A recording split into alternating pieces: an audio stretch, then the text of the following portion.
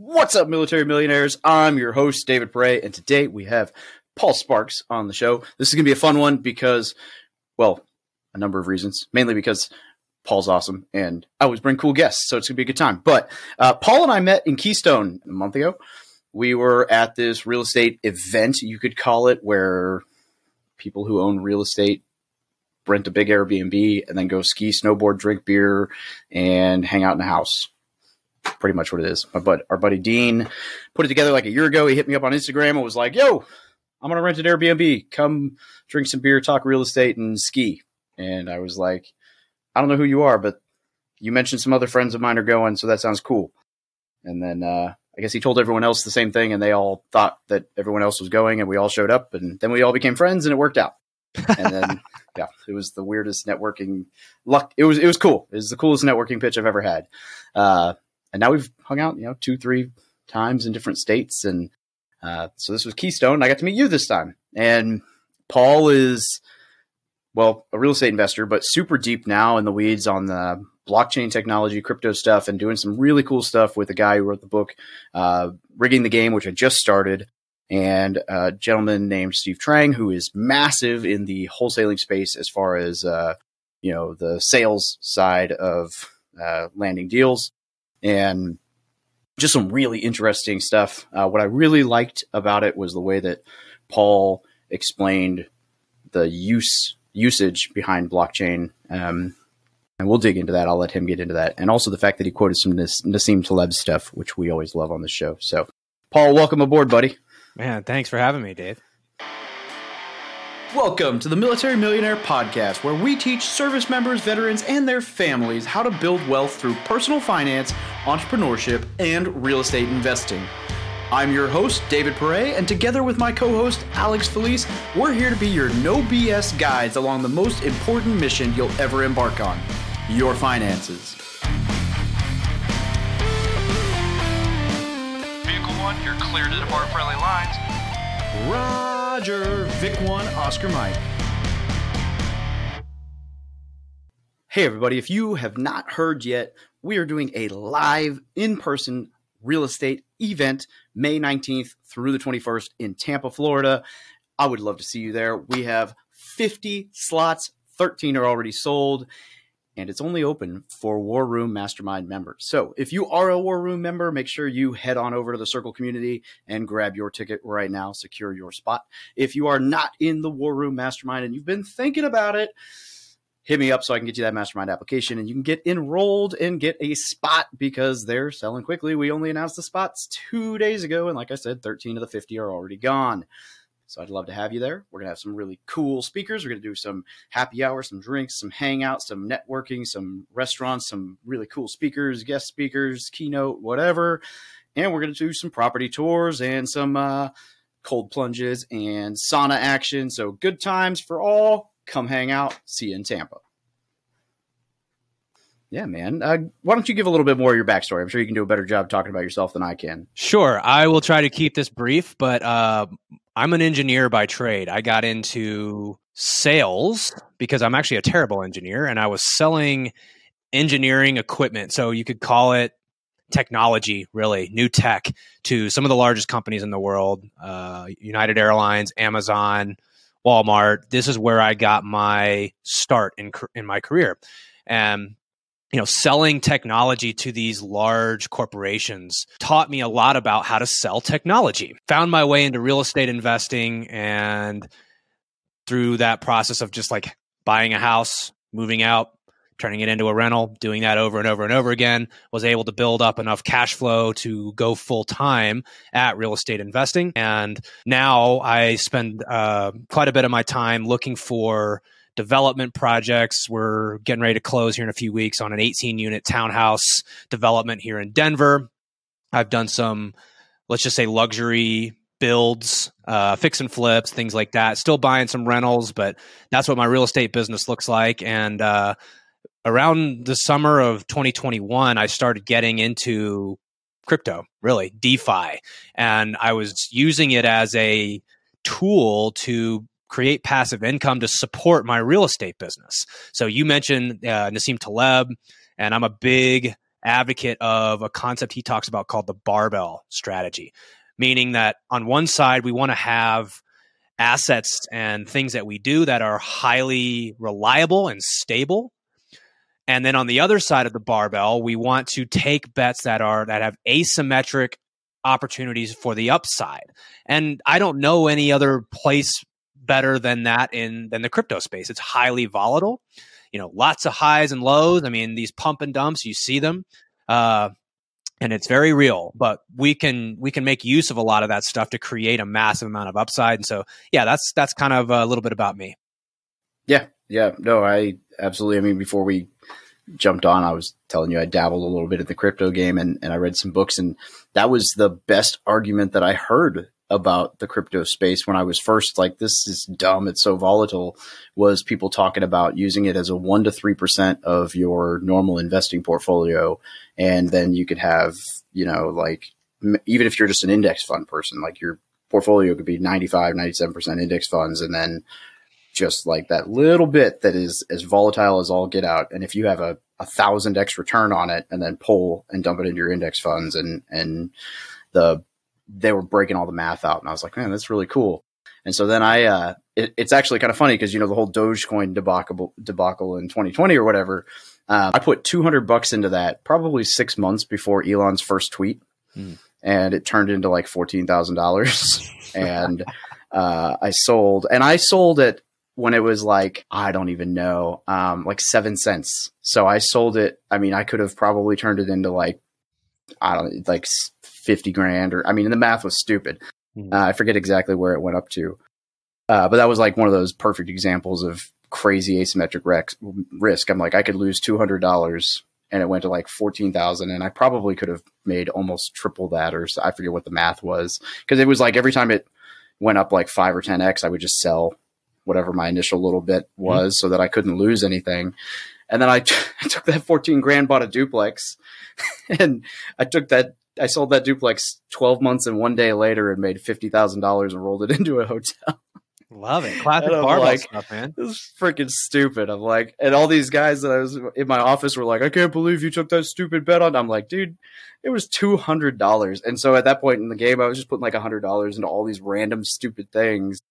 And some of them paid off. I probably made 20, 30 grand in just stupid guesses and bets on, I wasn't even doing any research on the cryptos. It was just, what are people starting to talk about online? Because at the time, that was all that seemed to matter. It was funny. Well, and everybody treats crypto like gambling. And it is gambling. The way that most people approach it. They're buying a coin and then they're hoping it goes up in value. And to a lot of us real estate investors, that just doesn't make much sense. That's not how we invest. We don't go out and buy a house and then just put no renters in it, get no debt on it, do no work to it, and then just hope that it goes up in value in 2 to 3 years and sell it. That just makes no sense to us. No. So really what I was able to figure out how to do is not just take a bunch of my principal and buy coins, hoping that they were going to go up in value. What I learned how to do, and you mentioned my partner, the guy who just wrote a Wall Street Journal bestseller called Rigging the Game, is, well, he taught me an operating system, the same operating system he implemented when he was consulting for Microsoft and other Fortune 500 companies in the early 2000s. And he showed these types of companies and worked with them to build what he calls a business treasury. So it's this idea that as business owners, and Microsoft is a great example, they manage over $200 billion of investable assets. They don't just take that money and stick it in Chase Bank. They also would never take it and just start gambling and guessing that coins are going to hit, right? They are looking to create reliable, consistent returns from that in order to support the operating side of their business. So the whole concept is, if you have a real estate business and you're spending money on marketing to acquire properties, maybe you're running a team, let's just say that you probably have some overhead in that business. Well, if you could create a business treasury, which is a way to sort of behave also as a bank that could kick off enough cash flow that it could offset the operating expenses of your business so that now your business runs at net zero. So every deal you do is profit. That's the concept of the business treasury. And so we took those principles, that framework of how Dan has helped other small businesses do this and just applied it to our real estate business. And one of the places where we can get fairly reliable, consistent returns that are much higher than you could get in a typical money market or something like this is through this process of yield farming, essentially in DeFi. So you're creating cash flow in the same way that we would buy a house, stick a renter in it that pays the loan down. We're getting all sorts of cash flow and benefits. We're doing the same exact strategy, but just in a different realm, and in this case, DeFi. Love it. Yeah, that's super cool. And like I said, I just started the book. I might be like halfway through the intro, so I unfortunately haven't made it far enough into your recommendation to be able to have an intelligent conversation about his strategy. But that does sound really, really, really cool. So, okay. So now one of the things that fascinated me about your presentation in Colorado was, you were just able to break crypto, which this is, okay. So this is, if we backtrack, this is hilarious to me because you said it, not me. So I'm going to poke the fun because you said you're a terrible engineer. And the reference that made you say that was because you got into sales, which I found hilarious because I have known every engineer I've ever known has talked about how engineers are all terrible at people. Which is hilarious to then hear you say that you got into sales, which is what makes you a bad engineer. But then even funnier because the reason that you stuck out to me so much as a presenter was your ability to take blockchain and break it down into such a simple concept to understand, which is obviously a sign of somebody who's, really smart, but also really good at people. They say like the ability to take a complex subject and make it really simple is a very difficult skill, but also, incredibly useful with people. So all of that's just hilarious when you think that you started out as an engineer to me. But why don't you, if you want to maybe key in on one or two of those things some examples of like blockchain uses in like day to day that, some of the stuff from that presentation or because I know we've had a couple people on the show before who've talked about blockchain and crypto. And I know that there are people listening who are still just like, I've heard it all and I don't get it. Yeah. And we're going to dig into where you guys are going and what you guys are building, which is really, really cool. But I think in order for people to actually like tune into that, they need to kind of understand the at least from the basic, simple breakdown that you have been able to make why blockchain actually matters in a way that is not technical. Yeah. Well, let me, first of all, thank you for the kind words. And that has been my skill set and I did this, I think this is why I had success in the corporate sales world, selling to some of the largest companies in the world. People still, they don't buy technical facts and features. They buy the benefits. And here's the problem. Is when you're looking at any sort of new technology, the people who understand it first are the innovators and the early adopters, and they understand things through technical facts and features. It would be like if you ask somebody in the late 90s, early 2000s, what is the internet? And they started talking to you about, there's all these wires and tubes and zeros and ones and binary code and, like giving all this technical stuff. And most of us are like, what? I don't have any frame of reference for any of that. What does that actually mean? And if you really ask somebody, and this is what I did in my presentation, is I asked, hey, what is the internet? What does that mean? Right? And what you find is people start telling you, not the technical features of what it is, but they describe how they use it.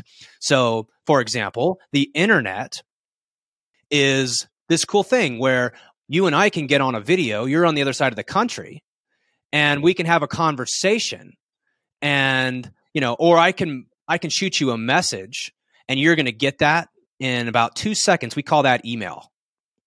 And here's what also the internet is social media, and it's all these different ways that we use it. We make practical use of it, and that's how the majority of the population understands technology. Problem is we're getting our information from the folks that are like very technically minded, and there's nothing incorrect about what they're saying. But if you want to connect technology to the masses, you have to connect it to pre-wired ideas. So one of the things I like to start by when I explain blockchain to somebody is the Microsoft Excel example versus Google Sheets, right? And Microsoft Excel was this dominant powerhouse in industry for, I would venture to say probably 20, 30 years. And they completely dominated that industry. I don't even know what you call that industry, but just, spreadsheets, basically. And then Google came along. And they said, actually, we love your product. It's fantastic. We're going to keep the logo almost identical. The user interface is going to stay the same. The functionality is going to stay the same. If you get on Google Sheets, it looks almost the same as Microsoft Excel, but it has one small difference. It's on the internet. And what that means is now you don't have to download the Excel file and I'll send it to Dave and then he's going to download it and rename it and make his changes and send it back to me. We all use the same exact spreadsheet in the same exact place. And that is an analogy for what blockchain is. Instead of I've got a spreadsheet and Dave's got a spreadsheet, we have one place where we go to keep all the information. So I think of blockchain as like the first column in in Google Sheets. Not only do we all have access to the same sheet, it's a public sheet, anybody can see it, but every time something happens, it just gets entered in onto a new line. And why that's beneficial is that we're all sharing the same data. I don't have to worry about, is this the right revision? Is this the right spreadsheet? Do I have the most updated data? It's all in one place, and so we can all make use of it. Another example I use to connect to this is like the fossil record. So talk about the original blockchain, right? It's this idea that everything that's happened in the history of the earth has all been recorded in one place. It's in the layers of the earth as it stacks up. So we don't have to sit here and speculate what happened. We can drill a hole in the ground and figure out exactly what happened over time because we all have the same source of information.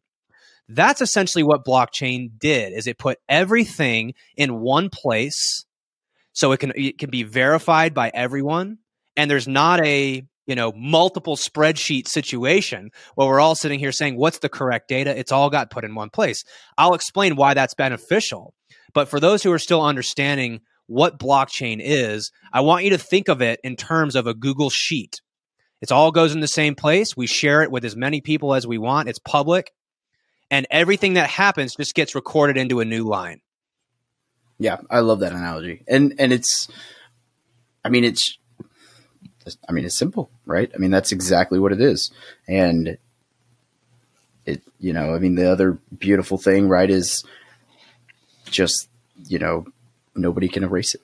Yeah, exactly. So it's like a Google Sheet where you can't screw it up, unlike the Google Sheet that I had for my mastermind where someone deleted it.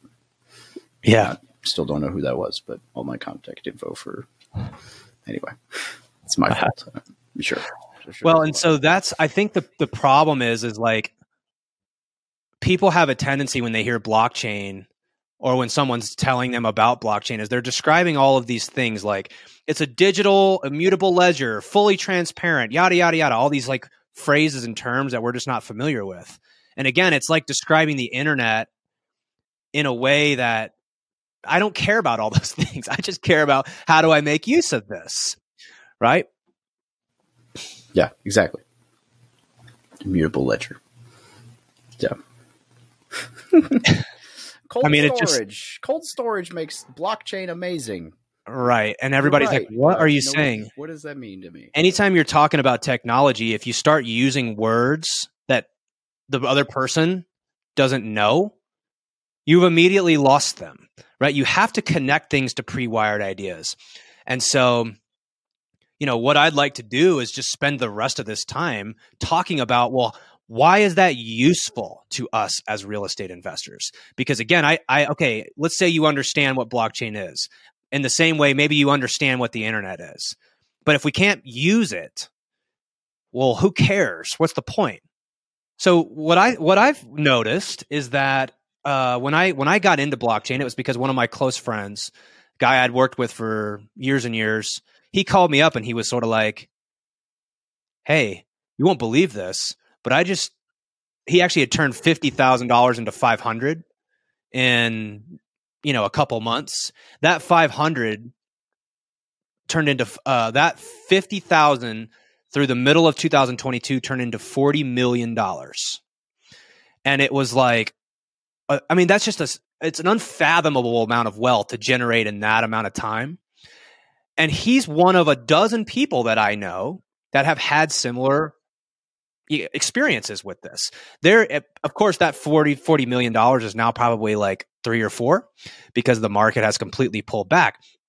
What we noticed through this process is a lot of this new money has a problem because barbell stuff, right? That's not exactly a reliable asset, crypto. It's a great way to create a ton of asymmetric upside, but you need to have a downshift. You have to, in my opinion, you need to find ways to preserve that wealth and lock in your gains.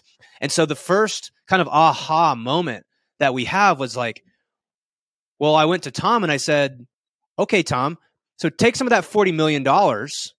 Let's take it off the table and go invest in real estate. And he was like, well, in order to do that, it means I've got to and I'm going to use some words that people aren't familiar with, but I got to break apart my liquidity pool. I got to send my coins back to MetaMask and then move them into Binance and then swap those for US dollars, send it back to my bank account, wire it to your bank account. You're going to go invest it. And then you're going to give me cash flow and I'm going to move it all the way back around. And their response was like, no, that's too many steps. Like, that's too much. I'm just going to stay here. So what we said was, wow, what if that's kind of ridiculous, but okay, I get it. How do we make this easier for these people to downshift? And what we know about crypto people is, boy, do they love to press buttons, right? What if we could give them a button that they could press and they could buy a token that would be pegged to real estate? And of course, now they are feeling the pain because that $40 million turning into 4, and they're saying, damn, I really wish I had downshifted into some real estate. So what we're trying to do is help. There's $1 trillion in the crypto market right now, and it just fell back from 3 trillion. I have a strong macro belief in the utility of cryptocurrency. I believe that it's going to surpass 10 million or 10 trillion fairly in the next, let's say, 5 to 10 years. So there's a pretty substantial market that really has no way to get into real estate currently. So what we're trying to solve right now is essentially what we call real estate tokenization. So as real estate investors, we all go out and we buy real estate. A lot of us have funds or syndications that we raise money to go out and buy multifamily or self-storage or develop townhouses or whatever. And the idea being, if we can make it so that these crypto people can buy into our fund by pressing a button and buying a coin, they can now start downshifting out of these more volatile assets and into significantly more stable assets, getting long-term wealth. As we like to say, we're trying to help the new money get old man assets. Oh, man. It's true, too, though, because, I saw that, and it's easier. It's always easier said than done, right? And hindsight's 2020. Literally, I guess, just the other day or 2 years ago, 3 years ago. Holy crap. But, when you're winning, why would you pull any money out to stick it in something safe? Why would I invest in bonds or real estate or, something fixed? But it just goes to show you the mentality of like the difference in investors, because you heard me say that I was selling all the way up on Dogecoin, right? My returns would have been much better had I just held until the end when I decided to exit, because every time I sold when it doubled, I killed what my return would have been the next time I sold when it doubled. But also every time it doubled and I sold, I guaranteed that I wasn't playing with house money anymore. Mm-hmm. And then it doubled and I sold again. I wasn't playing with the double of house money, and it doubled and I sold again. Now I'm not playing with the double of house money. And so it's, hurts ever less. So when it finally did tank and I lost whatever was left, whatever, I've already pulled out, 13,000 and some change over my initial investment. Who cares? Mm-hmm. And so if that guy at 40 million had gone and purchased a $10 million apartment complex cash, maybe, it would have gone up from 40 to 60 and he would have gone, oh man, this stinks. And then it crashes down to 20 and he would have gone, oh. Yeah. Well, and this is the result, in my opinion, of biological hardwiring in our brains, like our survival brains that have evolved over millions of years don't serve us necessarily when we're talking about investing, because we're so wired towards chasing more, you know? There was a point in our history where we didn't know where our next meal was coming from. We had to, maximize for every single opportunity. We were constantly trying to chase more and more and more. And that doesn't serve us very well now. And so part of what we do in our community and what we have built as the foundation through working with, Dan and this book, Rigging the Game, is an operating system that biases getting closer to what we call the solvable problem, right? It's this idea that a lot of us real estate investors, we understand this. We were indoctrinated this way through the bigger pockets, stuff, and just the mantra of like, well, if I can collect $10,000 a month in passive income by, $1,000 a door. Okay, I need 10 doors. I can live the life that I want to live. Great. That's a solvable problem. I'm a math guy, an engineer. We need to create something that can actually give us an indication of, are we getting closer?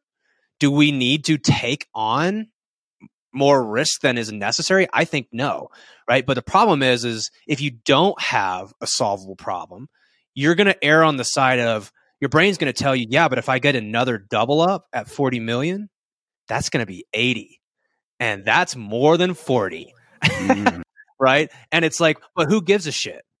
Because if you're not getting closer to the things that you actually want in life, you're just chasing more and more and more. And what we know about reading guys like Nicholas Taleb is that you're leaving yourself highly exposed to total ruin by doing that, right? It's not about the only way to know how much you can make or get is to get there and lose it all, right? That's the only way to know how far you could have gone, is to press the boundary so much that you step over it and now you lose. And so that's just like the mentality that we're trying to help people avoid, as by giving them an actual solvable problem to say, well, yeah, in this case where you're like, yeah, if you just take 10 million and slice off and go buy an apartment complex, that'll produce $1 million a year conservatively. But they don't think that way. So it's a lot of education, and it's a lot of giving people the actual financial tools to go out and use things like crypto and real estate, have a balanced barbell, but ideally you're investing and using these tools to help you accomplish some goal in your life. And if the equation you're solving for is just infinitely chasing more and more and more, it's a recipe for disaster. Yeah, people always ask me, that age old, like, if you won the lottery and you won like $100 million, what would you do? My answer, the first part of my answer is always like the most boring thing in the world. And I say that, and then when it happens, I'm going to go crazy, right?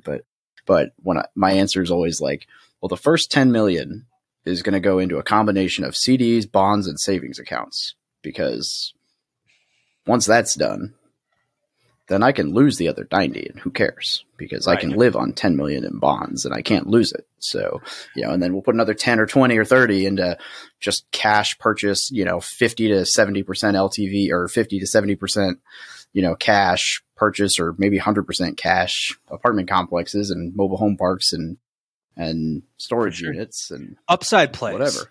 And then I got 50 million to go buy my Ferrari and gamble on Bitcoin and venture capital and see the world and 50-50 gamble on VC and see the world and whatever, live my life, give to all the family members who are going to show up and tell me they're my long lost uncle I've never met. Well, and I resonate with that so deeply. I like to say that my solvable problem is that I want to be able to play business like a sport. I am a competitive, athlete. My game of choice is basketball. I play a lot of pickup basketball. What I like about pickup basketball is I don't have to show up for practice. I don't have to show up. I show up when I want to. When I'm in the game, I'm playing hard. I'm trying to win. But when I step off the court, whether I won or lost that pickup basketball game has absolutely no bearing on my mental state. And boy, what a cool scenario that would be to have so much reliability in your life that now you can go out and play business like a sport, like you play pickup basketball. I'm going to try this because I want to play. And there's going to be times in my life when I don't want to play. There's going to be times in life where the chances that this goes right is very low. But I want to play because I want to play. And you can't do that without having highly reliable assets that are not just reliable, but it's predictable, right? If there's no predictability in your life, it's going to be really difficult to play on that other side of the barbell. Or if you're Tom Brady with FTX. Oh, wait, too soon? No, just kidding. Probably too soon. Yeah. Probably too soon. Anyway. Okay. So, all right. So they push button. Now let's go back to the good stuff.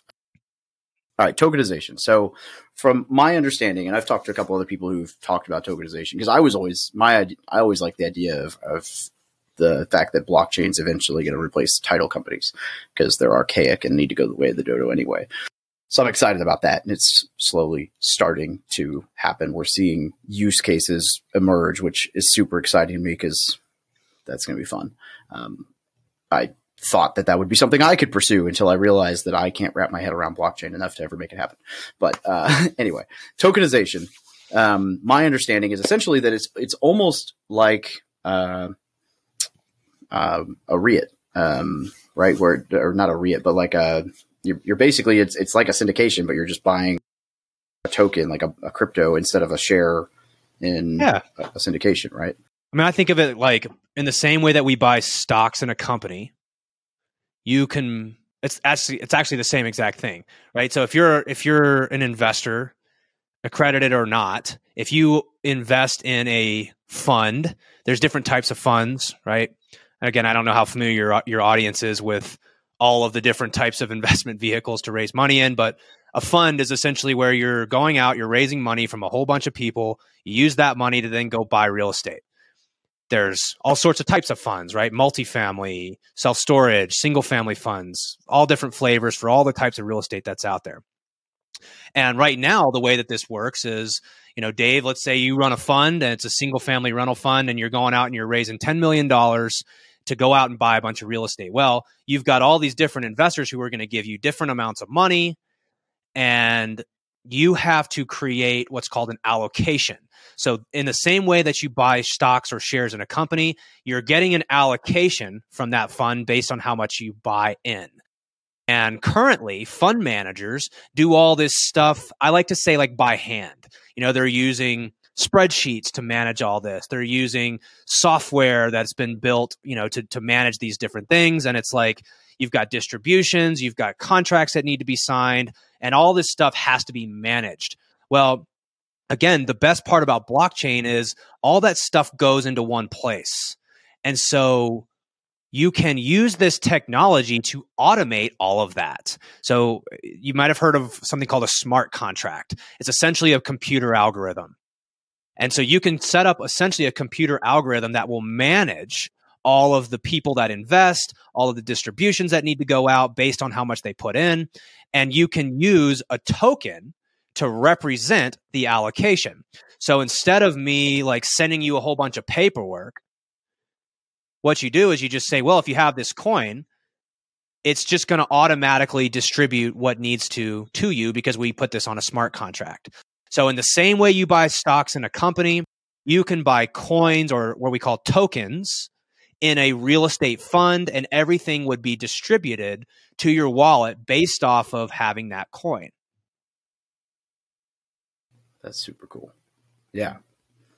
I love it. And so it's kind of like going from doing, the best analogy I think of was, in school, our teachers made us do everything by hand, like our math problems, and work it out by hand, show all your work, yada, yada, yada. And I sat there and be like, this is crazy because I have a calculator right here that will do all that for me automatically. That's sort of what we're talking about here. Right now, everything's is being done by hand, and we have a calculator that can manage this. So not only are we able to take money from a completely untapped capital source. So as real estate investors, if you're looking to raise money, there's $1 trillion in that market that desperately needs what we have to offer. I know I'm jumping around a little bit here, but another analogy I like to think of is PayPal. In the early 90s, businesses didn't transact over the internet in the same way that real estate investment companies don't really transact on blockchain yet. But what PayPal did is they came in and they said, hey, we can bolt this onto your business, and now you can take money in digitally through the internet. All that it did is it made it significantly easier for businesses now to grow, to get access to people's money, because it lowered the barrier of entry. Now I don't have to send you a check or physically hand you cash or, I don't know, any of the other things that we did in the 90s to transact. It's like you can just press this button and send your money over the internet. That's the same thing that we're trying to solve for right now, which is how do we help the $1 trillion in that market, these people who have a bunch of capital, but I can't use Bitcoin to buy a house. So I need to be able to convert it to dollars. And what PayPal did is they just said, we'll do all of it. You don't really need to know how the sausage is made. Just press this button. We'll take it from here. And that's essentially what we're trying to solve. Yeah, I love it. Yeah, so essentially you're trying to get guys who have money in crypto or are investing in crypto. You're trying to create an easy button, literally an easy button for them to be able to take their earnings and move it into a passive physical asset that has a hedge against getting tanked, long term, right? So it's not necessarily like bonds or savings account, but it's real estate. So it's a asset that is much less likely to go crashing down. And the Bitcoin does its thing, which is not necessarily a bad thing. I mean, it's just a volatile asset, and it goes up and it goes down, and it's going to go up again and it'll go down again. And it is what it is. And that's what it does. Yep. At least for now. And over time, it'll probably stabilize. And I say that, but God knows, who knows, whatever. I should probably also say over time, it'll get more volatile. Then maybe I'll be right. But, it's too new to know, right? Yeah. The Lindy theory, where the older it gets, the more accurately we'll be able to predict it. Mm. Well, and this is something that I think solves a big problem for crypto investors. Yeah. But it also solves, in my mind, a big problem for capital raisers, real estate investors. We're all, I don't know, you familiar with the blue ocean, red ocean versus blue ocean idea? It's like, well, we're all going after the same capital at the moment. Hedge fund money, IRA, retirement account money. No one has figured out how to tap $1 trillion market that desperately needs what we have. And so as real estate investors, if we can open up this bridge between these two worlds, we can capture a significant amount of capital from an untapped source, right? So it allows us to grow our portfolios. It allows us to scale and provide education to a market that is currently just doesn't have it. Ooh, interesting question. And I don't know if this is going to take us on a rabbit trail that we don't have time for, so maybe we just deter this question till a later time, but tax implications. And so obviously, like from your end on the syndication side, this would be normal K1, typical tax, nothing changes. one of the perks, at least as of right now, for a lot of crypto guys is that, from my understanding, things can kind of just not exist. I'm wondering if you're going to run into investors who have a significant chunk of capital that doesn't exist that want to invest with you and don't want a K1, and what that might end up doing to your I'm just thinking out loud. I wonder what that, if I had $40 million that the IRS didn't know about, I wanted to throw 10 of it at you, I probably wouldn't want a K1 to file. Sure. Well, maybe this is not obvious, but I am not a tax advisor, and none of this is financial advice. So preface this by saying that. Now, secondly, what we know about blockchain is, well, the SEC is not super fond of crypto.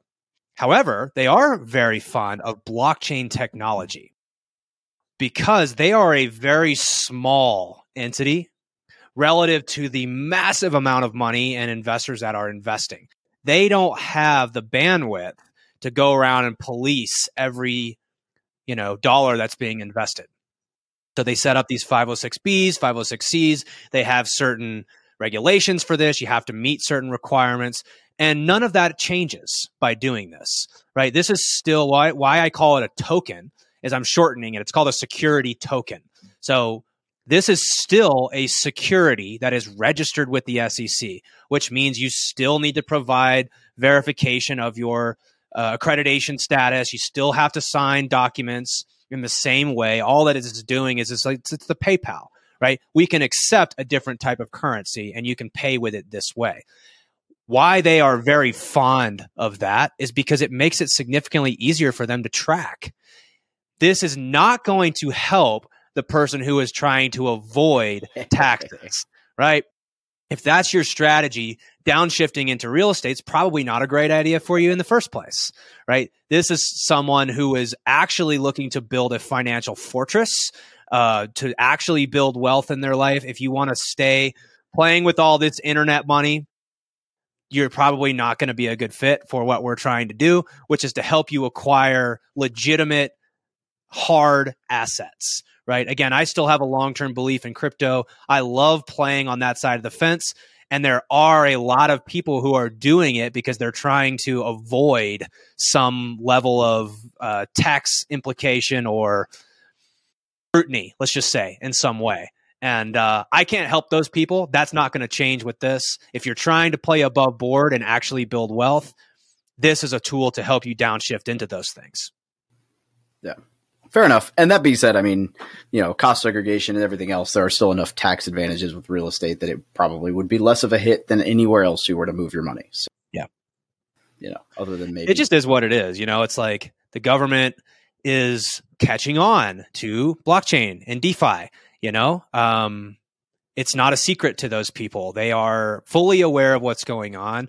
I have a lot of my attorney or my accountant is Dan, the guy that I partner with, and he has a lot of exposure, let's just say, to that world and understanding the changes and things like this. Those people that are trying to avoid taxes by sheltering it in crypto, your time's closing in on you. Let's just say that. What's interesting? I just thought of, not to completely derail, but in that same realm, the absolute best way to avoid taxes, right, is probate. I always make that joke in real estate world, is like, you just hold on to it till you die, and then you pass it on to your kid, and they get the, tax it, the value at whatever it is when you passed away. So present value or whatever. I wonder how that works in the crypto space, because I mean, shoot, I wonder how much of this stuff just gets lost when people die. Like how much of just never to be seen again, or they go to, it's like you couldn't pass it along at present value.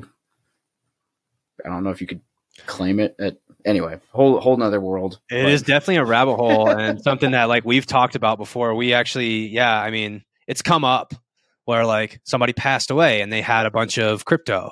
And we were all just sort of speculating, how does his family get access to this, even if they wanted it? How does this handled? So, it's still the Wild West in a lot of ways, but regulators benefit by regulating. Let's just put it that way, right? So and in fact, if we want crypto, I think of the analogy of like the airplane and the FAA. When the airplane was invented in the early 1900s, it was dangerous. Like getting on a plane was very dangerous, and planes were falling out of the sky, and then the government came in and created the FAA, and they said, all right, we got to make some rules here because we can't just have planes falling out of the sky and people dying. So they came in and made a bunch of regulations, and here's how we're all going to stay safe. And then what happened? The airline industry completely boomed. Yeah. And it's my belief that we're sitting on the cusp of pre-FAA, and everybody is all scared of regulation. But what we know about innovation is that without safety, the masses cannot adopt it. Do you think if you're a fiduciary for a large company like Microsoft, let's say, and you have $200 billion in investable assets, you're not going to put your fiduciary responsibility to your shareholders is to stay away from crypto because there is no regulation. Especially after what just happened with FTX, nobody wants to run into it right now. They're like, oh, yeah, no thanks. That's scary. You'd be violating your fiduciary responsibility. But if there is regulation, what does that do to your fiduciary? It opens the door. It means you're probably obligated to have some level of exposure to it. So my point is like, well, we shouldn't be afraid of regulation at all. We should be encouraging it. Now, it's going to flatten out the returns because you're going to have all this money flooding into that market. So I truly believe the best opportunity for asymmetric returns is now in that market because there is no regulation. But it also creates a lot of risk and uncertainty in that market until we have, the government step in and tell us what rules we all need to play by. Similar to how the FAA did with the airline industry. That's how I see it, at least. Yeah. No, I love it. All right, Paul. Is there anything we missed? Probably, but probably a whole lot we missed. Crypto's a rabbit hole that, again, what we know is that people understand technology not by technical facts and features, but how we actually make use of it. Right? So what we talked about today was one of the use cases. It's a way to bridge capital in the same way that PayPal did, right? There's other tons of applications, like you mentioned, title. We talked at our event about the idea of, in the same way that Carfax tracks everything that's ever happened to a car, from buys and sells to maintenance, accidents, all sorts of stuff like that. You could do the same thing using blockchain technology with houses. Home facts, property facts. These are applications that are perfectly within reach, let's just say, in the next 5 to 10 years. And that's, I think, what excites me the most is we actually can make use of this blockchain technology as real estate investors to add and bolster the businesses that we already have. Yeah, I agree. I'm excited to see where it goes for sure. I definitely still have a little bit of it in my portfolio, and I still keep my eyes on it and still dabbling. And I'm definitely excited about the future of use cases for real estate, like tokenization, title companies, raising capital. And I'm sure there's a myriad more that will be coming as well, amongst other things. I mean, NFTs and stuff. I mean, there's some pretty cool stuff coming down the pipe, but like you said, we could go on and on and on and on, and maybe we have to bring you back sometime to talk some more, or bring Steve on or whatever. But where can people get a hold of you and or find out more about the tokenization? Where should I be sending people? So I've made 4 masterclasses that are completely free. You can go to realestatecertainty.com. And there's a couple links there, or you can just go direct to whaleclubfreestuff.com. So whaleclubfreestuff.com has these 4 masterclasses, and I break this down for people who are completely new to blockchain and want to understand the incredible opportunities that we have as real estate investors to make use of this technology. You can go there, you can watch these masterclasses. I think it's good information. And yeah, if you want to learn more, go to whaleclubfreestuff.com. That Sounds awesome. Well, I appreciate you very much, good sir. And whaleclubfreestuff.com it is. Paul, That's right. Thank you very much. And I look forward to hanging out with you again at the next ski, wherever it is. Awesome, man. No, thanks for having me. It was a pleasure to get to know you. And I'm going to have you on my podcast here soon, too. Let's do it.